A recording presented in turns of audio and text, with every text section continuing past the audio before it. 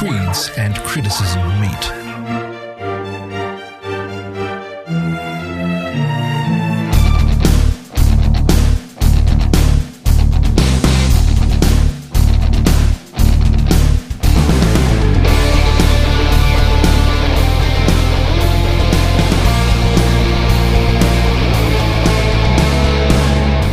You're listening to the Split Frame of Reference podcast.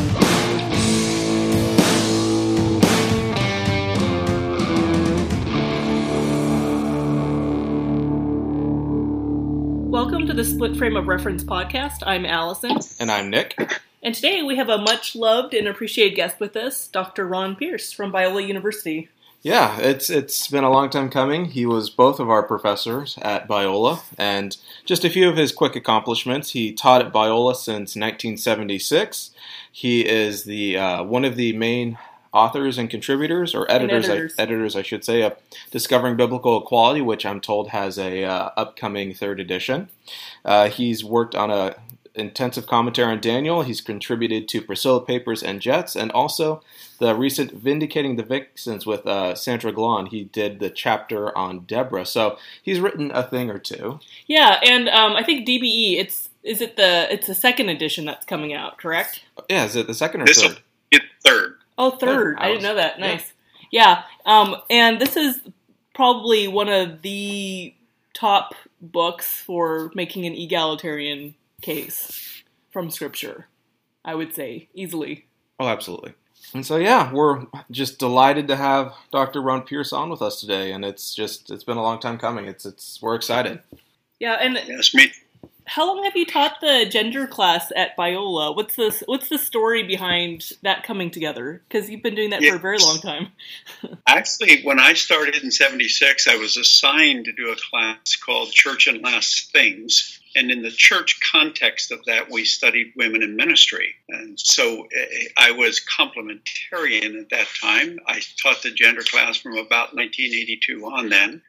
And about 10 years into that, not even 10 years, I changed my mind and wrote my coming out paper as an egalitarian. Nice. Yeah, I would say, that's probably the egalitarian class on campus. Yes. And actually, if any of you guys are interested, I would say this class has been formational to a lot of students. You can find it. Biola University has put it up on YouTube.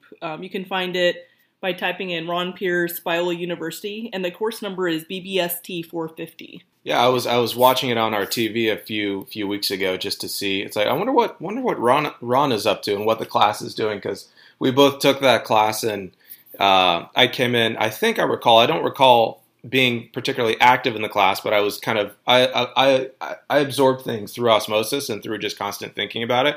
And so I came in as a soft complementarian. I don't know. I assume like most Biola students at this point, at least by default.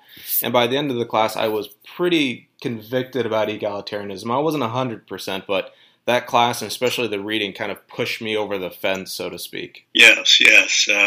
Well, and it was for me, too. It was just teaching the class as a soft complementarian.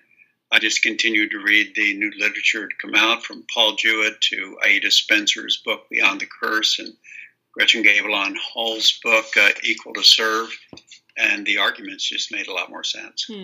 Yeah, all right. Well, we've got Dr. Pierce on today to talk about feminine and masculine imagery used for God in the Old and New Testament. And so, broadly speaking, a lot of this kind of boils down to how certain people use certain language, but just kind of overall, what is kind of the debate going on right now as it relates to this sort of language? Because this language often in our culture is very front-loaded and all that sort of stuff. Could you give us kind of a bird's eye view of the language used in both, just as kind of a way of setting the conversation? Yeah, and just kind of how it's understood on the popular and academic level. Sure. Well, the patriarchal culture of both the Old and the New Testaments assumed a generic masculine use, as older English assumed that same thing. And so the debate now comes as to between whether to translate that in a sort of wooden literal sense, since it was masculine pronouns, use masculine pronouns all the time, or whether to translate that in a way that would be more consistent with contemporary English, where the masculine pronoun is not necessarily generic. And so, for example, the English Standard Version tends to be more wooden literal about translating masculine pronouns with English masculine pronouns every time, where the NIV looks at the context and says, is Paul writing only to the men at Ephesus when he calls them brethren or brothers, or is he writing to the whole congregation? If so, we should maybe put in the English text, brothers and sisters. So I think that's where the translation debate settles. And then, of course, that doesn't touch on where we go with referring to God, whether we can embrace the feminine metaphors of God, or just kind of, I don't know, we tend to ignore them. We don't really tend to treat them differently than that. Has that always been the case, that the feminine metaphors for God were ignored? They aren't completely ignored, but close to it. And yeah, it's been a long tradition in the church to read them in more masculine terms. Throughout church history in particular. So when you see the womb of God being referenced in a metaphorical sense, it becomes referenced in the commentaries as the womb of the Father. And so somehow taking away the sort of sensual element of a womb, a mother's womb, by attaching it to a father, where in English, when we read that, there's no image that comes off the womb of the Father, because it doesn't make sense to us. Yeah, I know too. Like, I remember reading like images of even the father having, like, idea of having the father having breasts that are giving milk to his children. It was kind of interesting that they kind of put the two together. Yes, yeah, it really is, because Scripture doesn't generally put them together. It's and matter of fact, in the Old Testament, God as Father is not nearly as common as we tend to think it is, especially when we hear contemporary prayers using the language of Father God. Father God, do this. Father God, do that. It's not used as frequently. And when mother images are used, or feminine images, they are simply used in and of their own rights. Either the name for God, Yahweh, or just the generic Elohim, the word for God, is used when usually the divine name, Yahweh, when God nurses or God carries in the womb or God gives birth. It's the Lord does this, the Lord does that. Yeah. And overall, I've noticed that a lot of these sorts of, you have Paul using certain images of in Galatians and elsewhere about how he kind of birthed the church and nursed them and stuff like that. And I don't think he's getting that from nowhere. I assume he's getting that from his scriptures. And so when we think about, kind of this imagery, a lot of, at least the people I've seen to talk to, kind of go, yeah, that was Old Testament, kind of a dismissive wave of the hand kind of thing. But the New Testament reveals this. And I'm like, well, if Paul's using this sort of language, then he has to have some sort of analogy or history in mind when he talks about this. So I don't know what you think about that, but how they use metaphors for God seem to be very contingent upon their history, and that's something that they need as in terms of their scriptures and their backgrounds. Yeah, absolutely. Both Paul and Jesus use feminine metaphors of themselves and birthing metaphors, and so they're carrying it forward from the strong emphasis on these metaphors in the Old Testament. And of course, I'm an Old Testament prof, and so I'm much less inclined to say, oh, that's just the Old Testament, and dismiss it as that, because the New Testament writers don't do that. That was their Bible. And then, of course, we have metaphors of the Holy Spirit giving birth and being born again by the Spirit. And so, yeah, we don't just get God the Father, but we get Jesus, we get the Holy Spirit, and then it translates to what we call mothering ministers, and in the chapter we did on in discovering biblical equality on this. Yeah, I should probably mention here at the beginning that I had the privilege of co-authoring this chapter in the forthcoming edition of DBE with Aaron Heim, a wonderful evangelical New Testament scholar who is at Oxford in the Wycliffe College now as a tutor at Oxford. She was a professor at Denver Seminary before. She did all of her doctoral work basically focusing on the use of metaphors in Scripture with a special emphasis on the New Testament. And then in the article, we titled the article Biblical Metaphors of God as Mother and Spiritual Formation. And so I bring a spiritual formation background. I'm a spiritual director on the side, and I also tend to dwell in the Old Testament a lot. So it was just a wonderful compliment when she agreed to do this with me, and we're looking forward to the article coming out in the book, hopefully within about a year, maybe a little bit more than that. It should be out on the shelves. Yeah, nice. Wonderful. And I think in addition to bringing the Old Testament and putting it in its proper place, a lot of people I know, if they're not dismissing the feminine images of God, birthing images and so forth, they're kind of overplaying, at least, and I'm talking in terms of popular level conversations. I don't see this as much in the literature, although I'm sure it's there. The idea of God as warrior or those sorts of kind of images or ideas being kind of overlord over all the other metaphoric extensions of God that the the Old Testament has. Do you see how do we kind of incorporate this? Yeah, and just to add on to that, it's like they see the masculine names and metaphors as primary, with feminine just kind of added on to supplement the masculine. Yeah, I think there are two issues there. First of all, there are places in the Old Testament, in Isaiah in particular, where the two are mixed in the same context.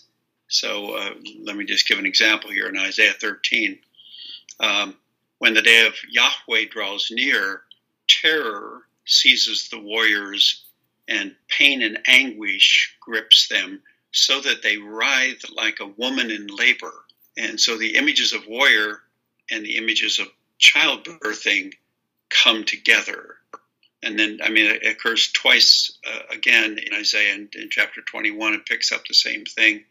The prophet himself cries out at this, "My body is racked with pain, and pangs seize me like those of a woman in labor."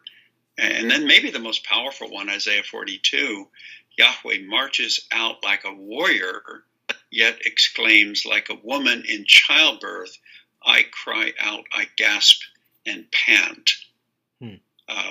And so Isaiah mixes both of the metaphors together. But I think the other thing is with regard to the sort of diminishing of feminine metaphors and the emphasis on masculine, there is a legitimate argument to be made that they are disproportionate in the amount of space they're given in the Old Testament. And I think that is because God is speaking into a patriarchal culture. True. He's speaking, especially when he's speaking of himself as the powerful, almighty God who keeps his promise, who gives an inheritance to his people, Israel, that in order to communicate through those metaphors, and by the way, I think the fatherhood of God is equally metaphorical as the motherhood of God is. I don't see God having gender, but I think he uses fatherhood language because it communicates something that is so much more protective and worthy of admiration.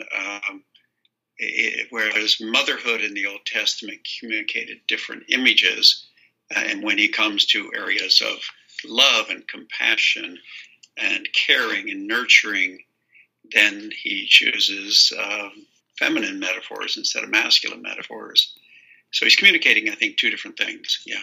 So it's kind of like we've made an ontology of gender and decided that the Old and New Testament are communicating essentially a ontology of gender rather than these are metaphors, with very, particular communications they're trying to convey based off of already set assumptions in place that are cultural. Yes. Yeah. The ontological part with regard to gender, especially as it connects with gender roles, and that idea of gender essentialism, where souls become somehow gendered, I think has been it's been a serious mistake that's been made in the church, and especially is being propagated by the complementarian movement at this point.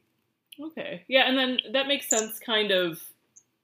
Well, I mean, it's interesting then, I guess. And I guess this hasn't really been teased out by a lot of people. The fact that, like Nick was saying, Paul and Jesus do claim feminine imagery for themselves in positive ways, and they also attribute masculine imagery to women in positive ways as well. So it's kind of curious on that front. Yeah, I think we have to keep in mind the use of metaphors.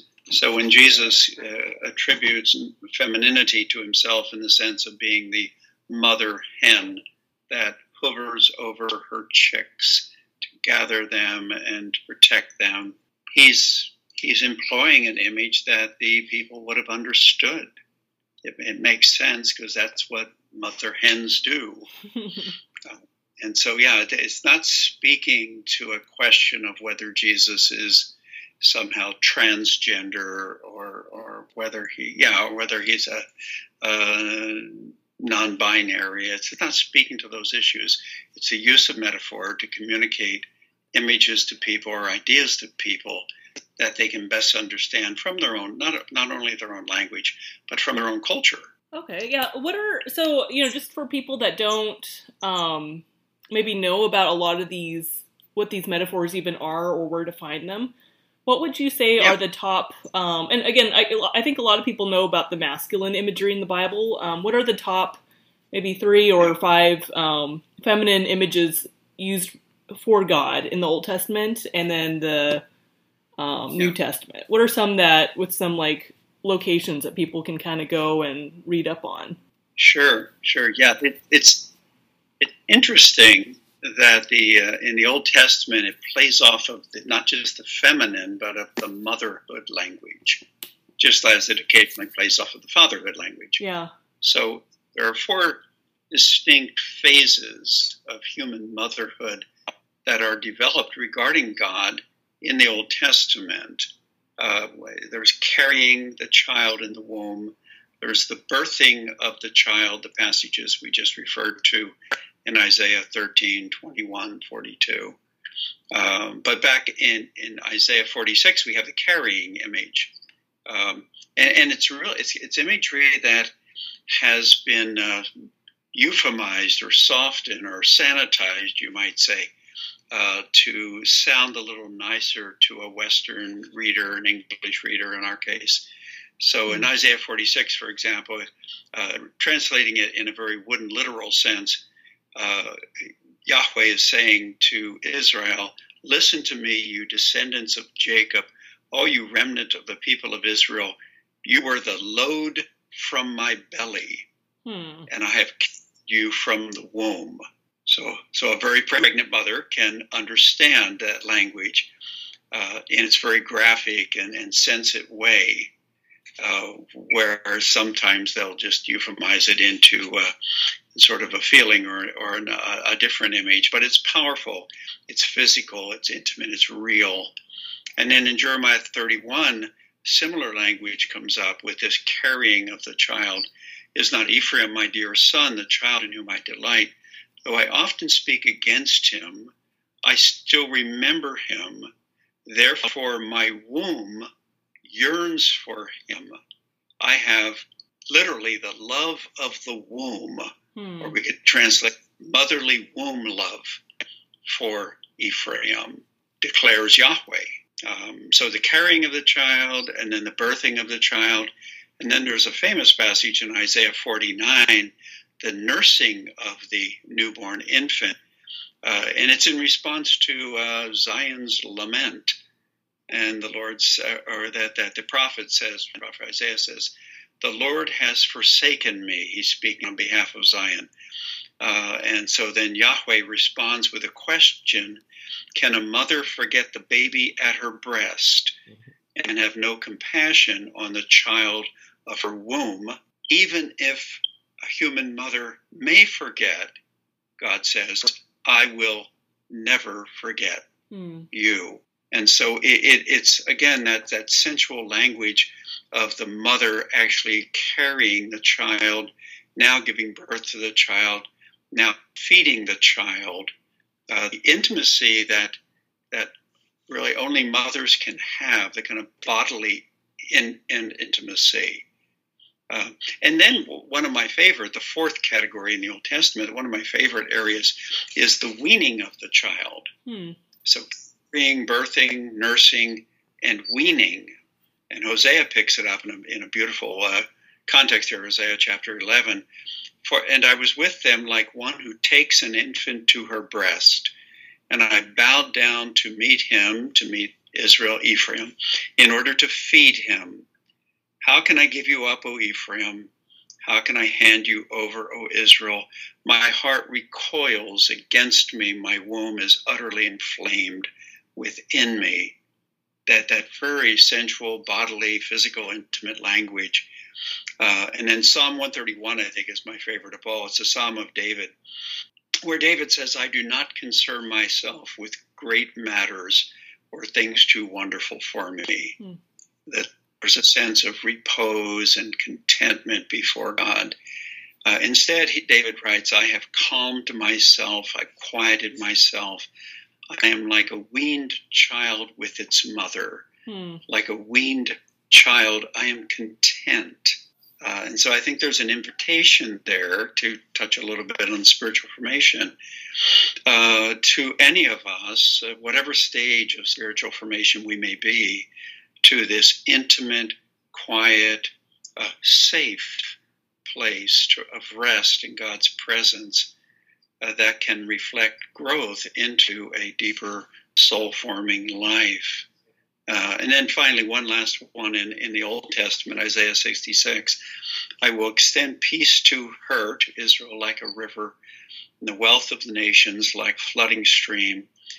You will nurse and be carried on her arm and dandled on her knees. I love the old language of that. The joyful child just laughing as you bounce her on your knee. As a mother comforts her child, so I will comfort you, and you will be comforted over Jerusalem. Speaking of the great tragedy and the loss of Jerusalem. So there again, Israel's invited to return to this personal and intimate aspect of her covenantal relationship with God, which was there from the very conception of God's people. So the beautiful language of the Old Testament, then that is what gets carried over, I think, into the New Testament, is that image. Okay. What are some of the images what are some of the uses in the New Testament? Well, Jesus uses it in a very well-known passage when he is brooding like a mother hen over Jerusalem. And so it's just before the Passion Week, just before the crucifixion. And he's lamenting. He's like Jeremiah sitting up on the hill looking down on Jerusalem before it was destroyed. He says, Jerusalem, Jerusalem, it kills the prophets. Matthew 23 I'm reading from. It's also in Luke 13. Kills the prophets, stones those who are sent to it. How often I have desired to gather your children together as a hen gathers her brood under her wings, and you were not willing. And there again, so often women feel kind of put at a distance from the God of the Old Testament because all they hear are these masculine father images. Where here, women can identify, especially women who are able to give to have a child or give birth, or women that choose to, the desire to gather the child and the child pushing away that sad feeling, which I guess is part of the weaning process. And then he talks about carrying Israel and sheltering them, like in the Exodus event. So his lament, I think, is the most powerful thing in the ministry of Jesus. But the lament also comes with a judgment where he says, you wouldn't come, and therefore your house is going to be left to you desolate. And so he mixes those images of the tender womb love of a mother with the fierce warrior and even the righteous God now who brings judgment. And so they're all pulled together in one very emotional moment for our Lord, without any sense of one being more or less appropriate for him because he physically was a man. So that's very powerful to me in that imagery. And then it's similar when we come to the Holy Spirit, because it is Jesus introducing the coming of the Holy Spirit in that very well-known passage in John 3 with Nicodemus, who asked Jesus, what's going on here? How can I get to know God better? And Jesus gives him this lengthy discourse saying, no one can see the kingdom of God without being born from above. And there's actually a play on words there, maybe a question in an interpretive sense as to translate that being born again or being born from above. It's very similar terms it's the same term in Greek, anathen. And so evidently, I think it's correct to translate it being born from above. Nicodemus's reply, though, seems to appeal to the other meaning. He says, surely you cannot enter a second time into your mother's womb to be born. So he's reading it kind of as born again, or hearing it as kind of born again. And maybe it's a misunderstanding of the way Jesus was using the term, which could have either meaning. It's hard to know. But what's clear is that something drastic and difficult, something that Nicodemus deems impossible from a human perspective, is what Jesus is speaking of here in this feminine birthing metaphor of the Holy Spirit. And it's not a question whether the Holy Spirit is feminine or masculine. It's the language changes from Hebrew to Greek, and in one it's actually the Holy Spirit's neuter, in the other the Holy Spirit is feminine in the Old Testament. But we shouldn't take that any more overly gendered than we take the masculine or fatherhood language of God. I think God clearly transcends gender. But one last thing on the John 3 passage that I have found fascinating is that Nicodemus is curious about how this can happen. It's more of a theological debate with him as the old rabbi, speaking to the chief rabbi. But then in the same chapter, John takes the transitions from that metaphor to a foreshadowing of the cross, in which the birthing pain isn't evident in the Holy Spirit's mention, but more in the beginning of the Passion Week coming in. Excuse me, I flipped over to back over to Matthew in John's Gospel in the sort of foreshadowing of cross language. And then, of course, when Jesus calls the disciples after that to take up their cross and follow him. So just in the language of Jesus, a lot of information regarding the use of feminine metaphor in the New Testament. It's what Paul Smith, in his older book, but I think it's still a wonderful book, he calls it the verses that we never memorized in Sunday school. His book is called "Is It Okay to Call God Mother?"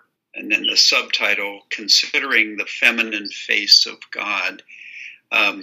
There is a central chapter in the book where he focuses just on all these texts that I've been talking about. It's an older book. I think it was 1993 originally, but it is.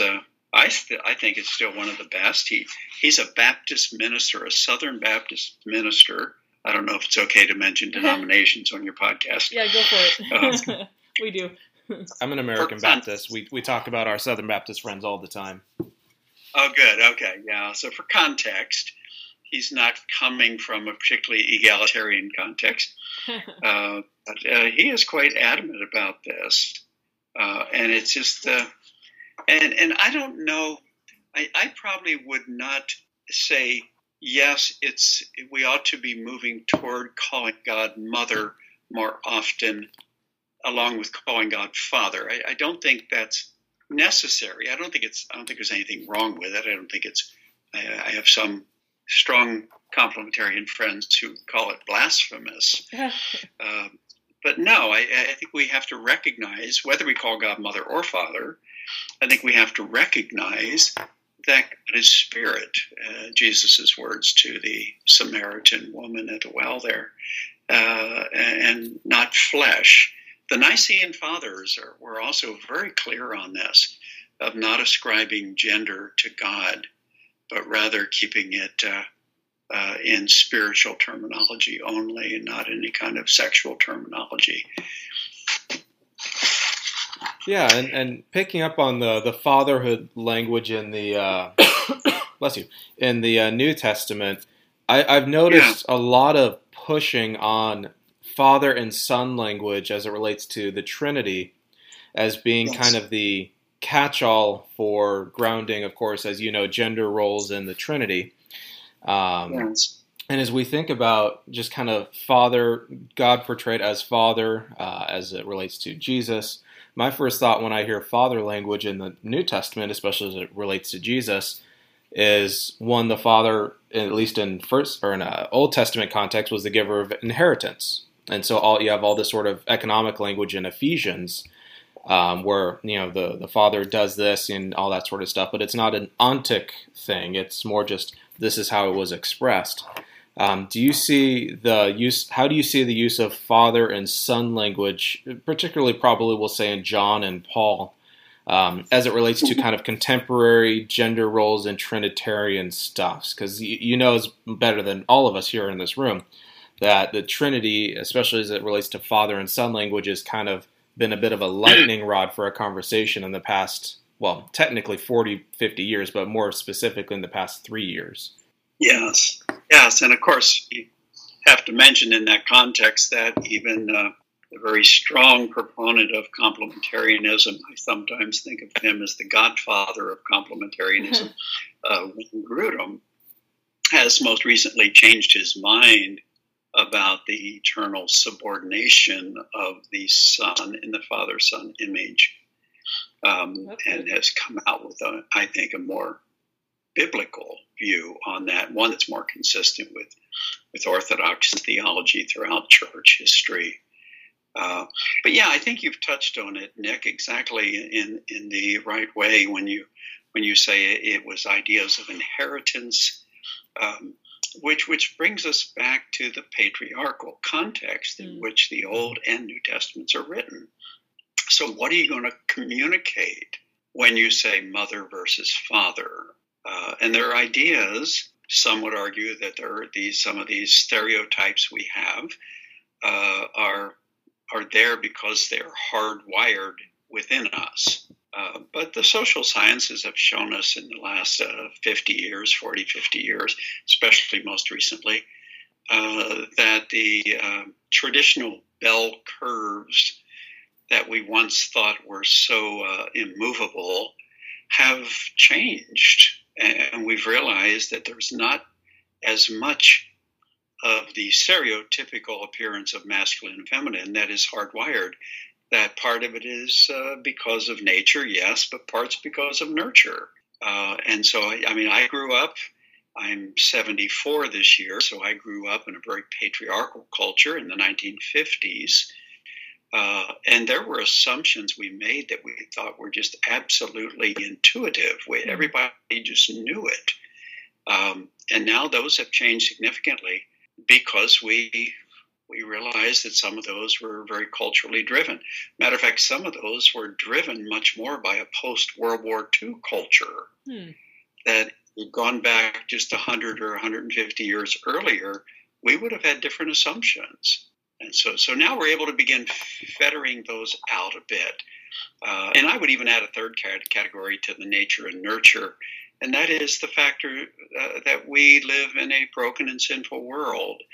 And as human beings, though we always have and continue to reflect the image of God, we bear that image sometimes in ways that have been a bit diminished or distorted by our brokenness. So I really think that the patriarchal experience of humanity finds its biblical roots in the judgment on man and the woman, Adam and Eve, when Eve is told the man will dominate her, he will rule her, which is the same language used of what God had called the two of them to do together over creation. They were to rule over creation. And then we come to chapter 3, and the stronger of them, evidently the physically stronger of them, is going to rule the other one, which is not part of God's creation. But God, he accommodates us. He speaks into the world, as one old writer put it, he speaks in a language that the hearer or the reader can understand. So he uses metaphors we understand. So yes, inheritance, even in Galatians where it speaks to us about us all becoming children of God. The TNIV, I think it was, today's New International Version, read there, we were adopted to sonship. And some criticized the translation because they said, oh no, we're adopted as heirs, make it more inclusive language. And I remember Gordon Fee in a conversation once saying to me, heirs doesn't carry the weight of sonship. Sons had all the rights, and heirs, it's implicit but not as clear. So I think the language has a purpose. As our contemporary English language continues to morph and to change, as language always does, then a different translation might work better. It depends whether or not it can carry the same effect that the masculine language did in Greek at that time, whether it can carry the same effect as English terms do at this time in our particular cultural context. And so we don't want to just translate the word in a lexicographical sense or a dictionary sense. We want to translate the meaning that the word was used to effect or communicate at that time, and then try to get the very same meaning today. And sometimes using the same word, just translating it into the counterpart in a different language will give an entirely different meaning. And that's the last thing we want to do, is to change the meaning of the text. Yeah, it seems like some of the struggle here, it is a matter of hermeneutics and biblical interpretation.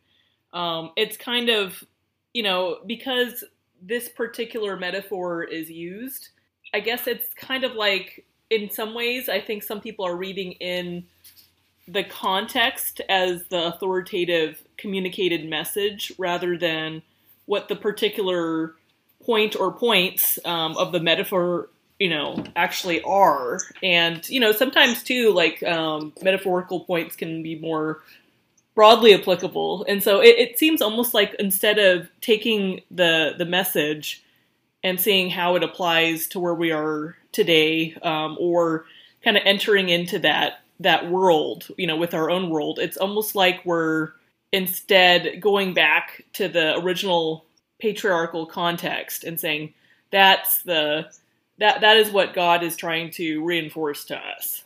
Yes, I think you're exactly right, Allison. I think it's exactly where the flaw comes, is that we're taking the context. Let me use two examples that I think interesting, because one actually reverses. In the 1 Corinthians 11 text, where women are told to keep their heads covered and to wear longer hair than men, almost every complementarian I know, I can only think of one exception, almost everyone I know would say that's just cultural. We have to figure out what the head covering meant at that time, and then ask, how can we translate that? So in other words, if the head covering there meant a woman should just dress in a culturally sensitive way so that the look doesn't get in the way of her praying and prophesying, preaching the gospel, then we can easily find a dynamic equivalent for that here today. But if a woman wore a head covering, praying or preaching the gospel, that would actually have the opposite effect today, because it would be distracting rather than in with the culture in which she's speaking. And so complementarians generally are willing to acknowledge that there. But then when they come to another passage, whether it's Ephesians 5 or 1 Timothy 2, then that they want to read in the cultural baggage of the day. For instance, in Ephesians 5, where it says the wife should submit to the husband because he is her head. And they say there it is, a prescription for husbands to be the head. And then the question of having authority, but there's no command for husbands to be the head or to have authority or to lead or to guide or something like that. It's simply a call of submission to a cultural reality that she is faced with, Greco-Roman patriarchal household codes. And then for the husband, it's actually more countercultural, of course. He's called to love his wife sacrificially. We know the second one is inclusive because wives should love their husband sacrificially. But we want to read in the baggage of a Greco-Roman patriarchy in the home rather than just saying, what does it mean to be content in whatever stage you are? I'm thinking back to language now, 1 Corinthians 7, where Paul says, if you were not circumcised when you came to faith, you don't need to be circumcised. If you were a slave, you don't need to get free. But of course, if you can get free, that's always better, but you don't need to. Yeah. Because that's just irrelevant. So I think we just need to avoid the cultural language. And then 1 Corinthians 7, we just bring forward the principle that whatever our lot in life was when we were called, we are free persons in Christ. And it really doesn't matter if we have this position or that, if we're socially advantaged or disadvantaged, if we are in a marginalized group or not, we can be free persons in Christ. And of course, if you can get out of those difficult places, then that's a good thing. But if not, know that you're still complete in Christ. So I think that's the mistake we made. And I think that we make that with the motherhood, fatherhood language of God as well. Yeah. It's almost too that we don't realize, sometimes we deny reality in that, like, if you're born a slave, you're more likely not going to be able to not be a slave anymore. It's just one of those things. And even people that are belonging to marginalized groups, it's not like you can just, or if you've faced discrimination, it's not like you can just wake up the next morning and have zero discrimination or marginalization. Should you fight for those things? Yes, I think so, because there's scriptures full of I guess encouraging our identity in God and our equality. But at the same time, people are stuck. And I think the Bible is a lot more multifaceted. It seems like some of the issue is kind of this understanding of metaphor that's kind of one-to-one. Like this, like 1 = 1 kind of thinking, rather than kind of something more nuanced that requires kind of understanding maybe the scenario in a more multifaceted way that kind of you can enter into and come up with perhaps like a variety of even applications that are very different than even the original context imagined, given a change in the person listening to the original instructions, but also a crazy societal shift. And it's almost like if you follow sometimes the letter, like the head coverings command, like you were saying, you come out with something that was unintended by the communication, by the author. Right. Yeah, and so you come out. Go ahead. Opposite. Oh, it comes out opposite. Yeah. Yeah. So for the final question, and this was something, I'm a pastor. You're involved in spiritual formation and all that sort of stuff. So this is a question I think you and I have a special resonance with. I just came up with it. So how do these images, all we've talked about, the masculine and the feminine images for God, how does that impact our prayer life, our spiritual formation, and maybe a different way of saying it is, how do we live and preach this? Because, I mean, as you know, if you can't preach what you believe or preach what you're learning or what you're studying, it seems to me to be kind of a waste of time. It's all things, if you're involved in the life of the church and if you're a scholar and academic, should at least, how can this be broken down to a person, her getting up and being able to preach it? If she can't preach it, what's the purpose of studying it and putting it out there? So for all of this, how do these images impact our prayer life, our spiritual formation? And at the end of the day, how do we preach and live this? What impact does that have? Well, Aaron and I, when we finished up the article, we concluded with a couple thoughts that I think might speak directly to what you're asking. And we put them in the form of questions. So how might a deeper understanding and realization of God's motherly love change the way we minister out of that quality of love? And that's touched me deeply. Aaron and I both reflected on our own mothers and how their love for us impacted our spiritual growth. She was an adopted child. I was a child of 6 from the same mother. And she mentioned the question of how we might approach the communion table in a new way when we hear the words of Jesus, "This is my body that was given for you." We think of the sacrifice that a woman goes through of actually bearing, birthing and nursing and weaning children, and how she gives her body for the child. Or how could this awareness of a God who bends down to feed us, nourishing us by the Spirit, the God who's birthed us to new life, how can that deepen and enrich our care for others in the way we give ourselves sacrificially?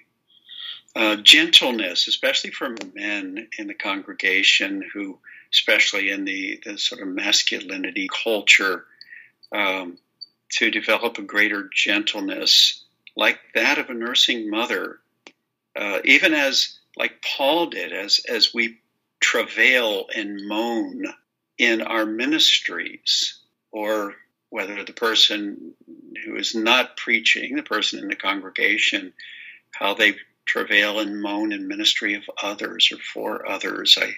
I think of our own ministry to our grandchildren. And then for me, it was issues of spiritual darkness.